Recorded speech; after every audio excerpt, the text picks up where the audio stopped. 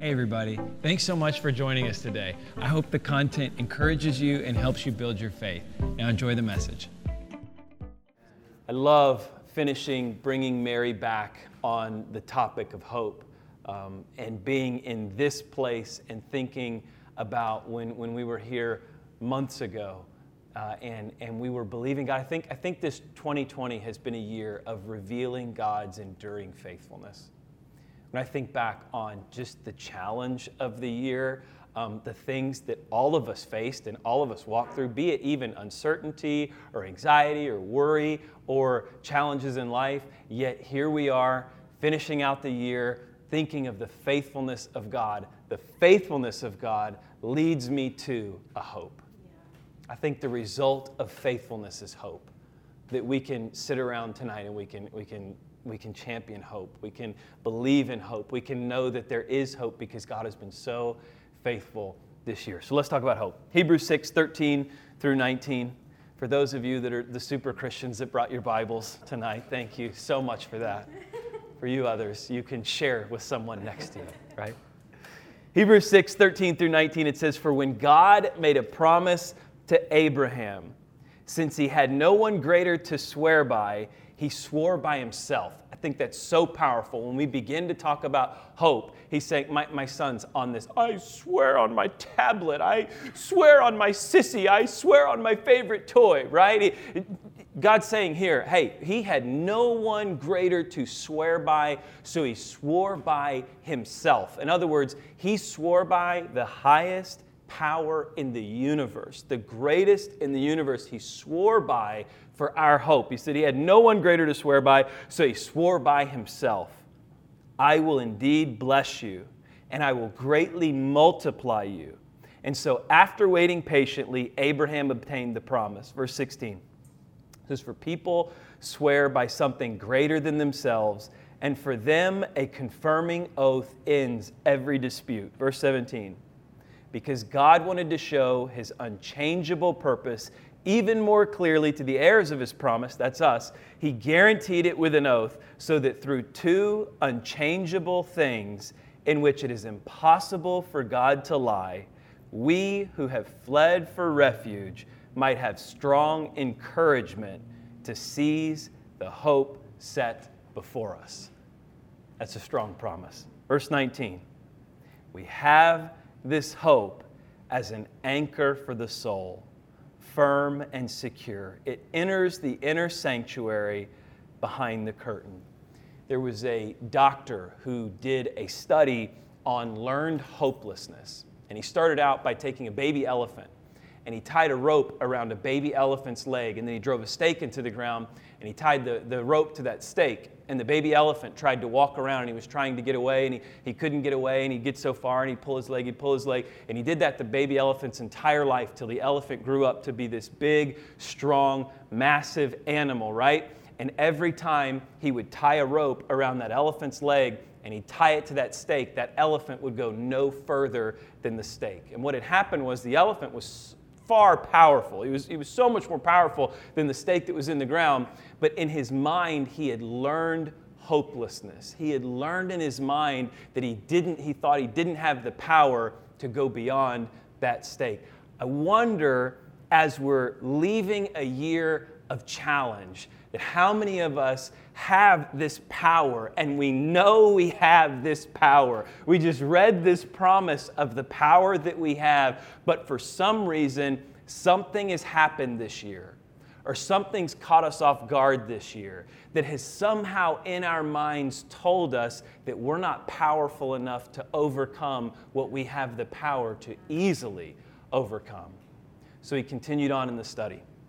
And he took some mice, rats, we'll call them rats. If you're a rat lover, this is not for you, right? Change the channel, come back in 5 minutes. But he took these rats and he put them in water. He put them in a tank of water, and after 10 minutes, the rats drowned.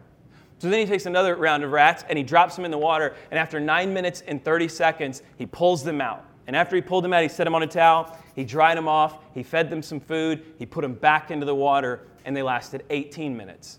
After 18 minutes, he pulled the rats out. He put them down on a towel. He dried them off. He fed them, and he put them back in, and he doubled the time every time. They lasted 36 minutes. Then he took them out again. He dried them off. He did this over and over and over again until they lasted 37 hours straight. Amazing, right? So the military took this study that he did. They invested $145 million into it. It's called the PERMA study. And it's a study on learning how to have hope in difficult situations. The conclusion, you want the $145 million conclusion? Was that hopelessness is learned, but hope is also learned.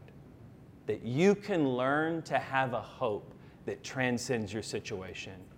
You can learn to have a hope that lasts beyond difficulty. You can learn to have a hope that takes you further than when you thought you were going to give up. That's what we have here as we hear this chapter, Hebrews chapter 6. We'll refer to the author as the pastor who wrote it. The pastor who wrote this is saying, you have a hope that is sworn by something so much greater than anything else you can swear by.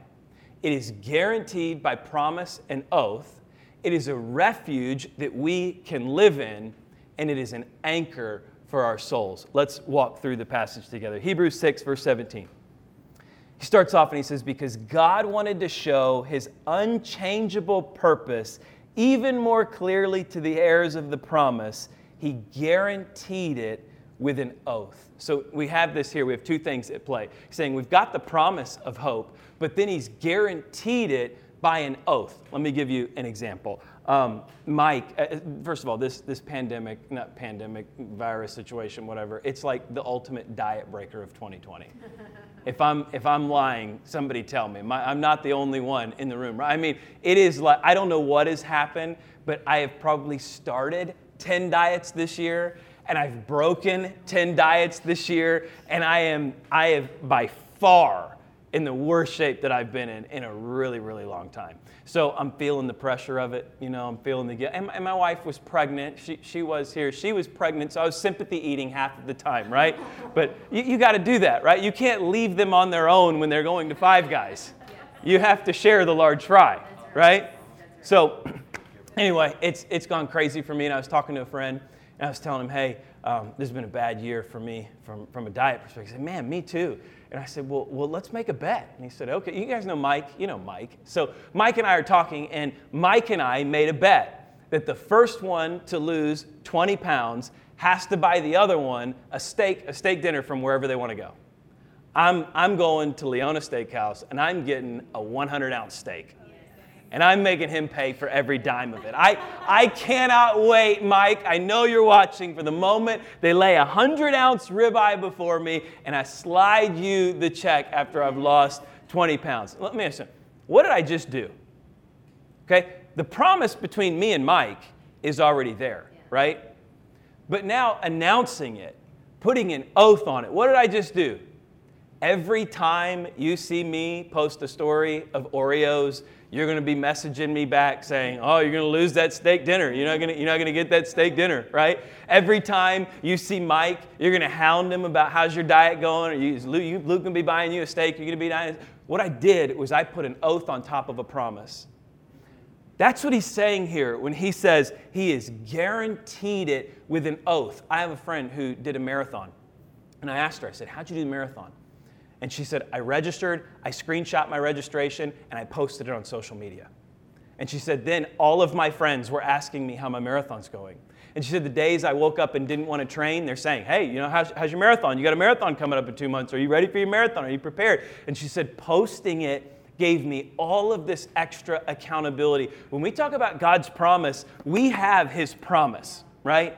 But now he's saying, I put an oath on top of it. So I'll declare on top. This is the only promise in Scripture that God says, I will not only make the promise for you, but I'll put an oath on top of it. I'll throw it out there for everybody to know. For you listening tonight, here's what that means. That means you have hope, and not just the promise of hope, but you have the oath guarantee of hope. God is putting it out there saying, you have hope. And not only do you have hope from a promise from me, I'll tell everybody in the world you have hope. If there is breath in your lungs, you have hope. If there is blood in your veins, you have hope. We have hope, not just from promise, but also from guarantee of oath. And so look, he continues on, Hebrews 6, verse 18. He says, so that through two unchangeable things in which is it impossible for God to lie, we who have fled for refuge might have strong encouragement to seize the hope that is set before us. When I hear it's impossible for God to lie, I instantly think of Jim Carrey, Liar, Liar. Anybody? Yeah. Anybody? Yes. Jim Carrey's the lawyer. He's a great lawyer. He's a liar. He's destroyed all of his relationships from his lying, and he's made a mess of his relationship with his son. His son gets one wish, and he wishes that for 24 hours his dad could not lie. Let me show you a clip. All right, you can beat this. It's all a matter of willpower. A test. Something small.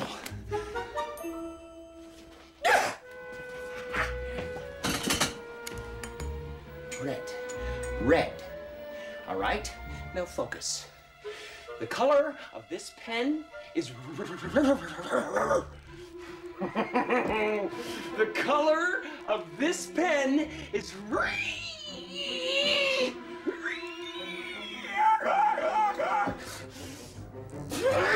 the color of the pen that I hold in my hand is royal blue. One lie and I can't say it. He says one lie and I couldn't do it. I think for a moment, if we just soak in what we've already heard about hope, that we have hope that has been sworn by the highest power it can be sworn by, that has been promised to us. And not only has it been promised, but it's been declared by oath for everyone to be held accountable and know exactly what it is. And it's been given to us by God through two unchangeable things in which it is impossible for God to lie. What do you think the message is so far? That we have hope that cannot go away. That we have hope that nobody can change. That we have hope that is promised, that is declared, that is sworn by God, that is impossible for God to lie about it. So I take it's impossible for God to lie, and we have the hope that's sworn, promised, and oathed. To me, I should be living in a greater confidence of this hope. This hope that I have. This hope that I rest in, this promise and oath of hope sworn by unchangeable things, by the God who cannot lie. And then he says, who have fled for refuge. I love this part. Who have fled for refuge might have strong encouragement to seize the hope before us. Numbers 35 gives us the background of refuge, cities of refuge. It was 6 Levitical towns that were scattered through the northern kingdom and the southern kingdom of Israel and Judah.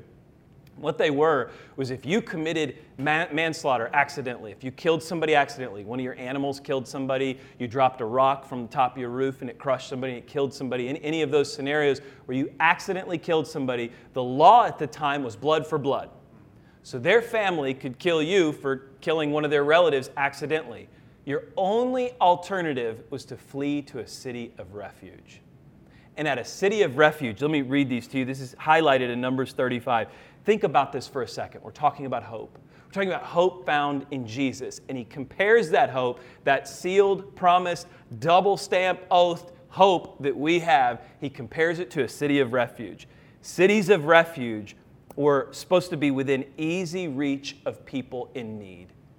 If you had to get to it, they were strategically placed throughout both Israel and Judah so that they were strategically located so people could get to them easily. Hope is something that is accessed easily. It is right there, readily available. The next thing that we see about hope is cities of refuge are open to all. It was not just to Israelites. So cities of refuge were open to everybody. Anybody that needed hope, anybody that needed refuge, they were allowed to go to a city of refuge. The third thing with cities of refuge is they were a place to live.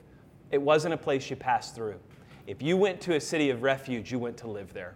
You went to dwell there. So he's saying this hope that we have is a place you live. It's a place you dwell. It's a place you leave from here and you go to stay here. The city of refuge was the only alternative for people who are in need. So if you had something happen, your only alternative, it was either your life or you go to a city of refuge. When we talk about hope, it is either my life or I find hope in Jesus. My life's a mess and there is no life for me, or I find life in hope. The other thing that we see about cities of refuge is cities of refuge provided protection only within their boundaries. The only way you could find hope, or the only way you could find refuge in a city of refuge, is if you were within the boundaries. We have to remain within the boundaries of our hope to keep that hope alive in our life. And then I love where we finish here. Cities of refuge, this is so unique. They provided full freedom once the high priest died. So if you had to go to a city of refuge because you had accidentally committed manslaughter and you were living there, the only way you got out of there free was when the high priest died.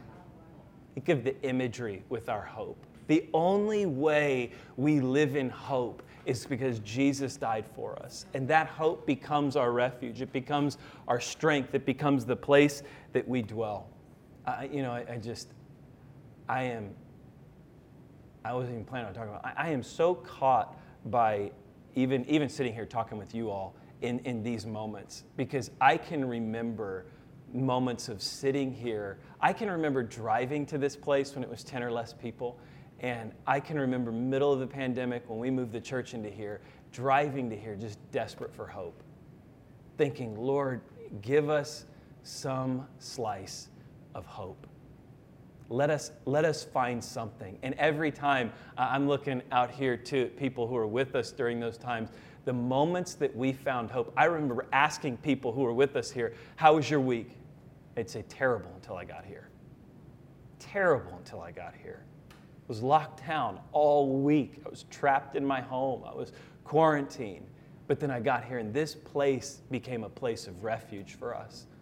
It became a place of hope for us. When I think of hope being compared to a city of refuge, I think of a place that you go to find freedom, to find hope, to find life, and you live within the boundaries of it. And because somebody died, you can live in freedom outside of it. Continuing on. Hebrews 6:19. This is where he finishes. So we started out with the guarantee of the oath. We just wrapped up with the unchangeable things. It's impossible for God to lie, who have fled to the city of refuge to encourage and be seized by the hope set before us. And then we just land here. Hebrews 6:19. We have this hope as an anchor for the soul, firm and secure. It enters the inner sanctuary behind the curtain. At this time, the inner sanctuary was the place reserved for the priest. It was where you would bring your offering. The priest would take your offering. He would go to the inner sanctuary, and that was the place where God's presence dwelled. So this is telling us the hope that we have now takes us to the place of God's presence. The hope we have now takes us to a place that we couldn't go before. You may be watching at home, and you may be wondering, what can this hope do for me? This hope can take you to a place deeper and a place stronger than you've never been before. It can take you to a place greater than whatever you're going through, stronger than whatever you're experiencing now. And I love, we'll go back to the first part of the verse. We have this hope as an anchor for the soul. Who was I talking to about kayaks? You and I were talking a little bit about your kayak. My kayak does the same thing. I have a kayak that is used for fishing. Notice I didn't say I go kayak fishing, right? I have one that's used for it, but, you know, you got to be sensitive here. I have children, I have a wife, and I have just a wonderful family. And kayak fishing is no longer part of my agenda, right? But there are moments where I go to my garage and my kayak talks to me and I talk to her, right? She looks at me and she says, you don't take me out anymore. And I look at her and I say, baby, I don't deserve you. And she says, I'm leaving. And I say, don't go. Don't go.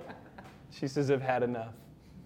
And then usually one of my kids comes out to the garage and he says, Dad, I spilled something and Mom's upset and you need to come help right now. And my moment with my kayak is over. But when I used to kayak fish, the one thing you have to have when you go kayak fishing is an anchor. If you don't have an anchor, it is one of the most difficult things in the world to do because they're such small little vessels. You can get blown. Mike, I'm looking at you. You can get blown all over the water with these things. You can have the water drift and you can make a cast and all of a sudden you're drifting this way. Then you got to get a paddle and you got to turn yourself this way and you're trying to reel it. It is just incredibly difficult without an anchor. But if you have an anchor, you can anchor yourself in the water. And here's the little trick with the anchor. With the anchor, if you paddle into the resistance, and then you put your anchor down, the resistance actually stabilizes you. You have your anchor in the water and it's holding you where you need to be, and resistance doesn't blow you away. It doesn't mess everything up. It stabilizes you. When we talk about hope being an anchor for the soul, you don't need an anchor when things are calm. You need an anchor when things are crazy. You need an anchor when storms are sweeping in. You need an anchor when there's resistance. And when you have this anchor, you're rooted in something. You're grounded in something. When I think of celebrating Christmas and Christmas Eve and the hope of the world entering into the world through the form of God's Son, I think of a hope that is unchangeable, that's been given to us not by just promise, but also by oath. It is by a God who cannot lie, a place of refuge that we can rest in and find strength in and walk in, and a place so firm and secure. It's an anchor for my soul. That's the hope of Christmas. That's the hope that we live in. Everybody, thanks again for joining us. We believe God has something great for your life, and we hope this message encouraged you to take the next step in your faith. Have a great week.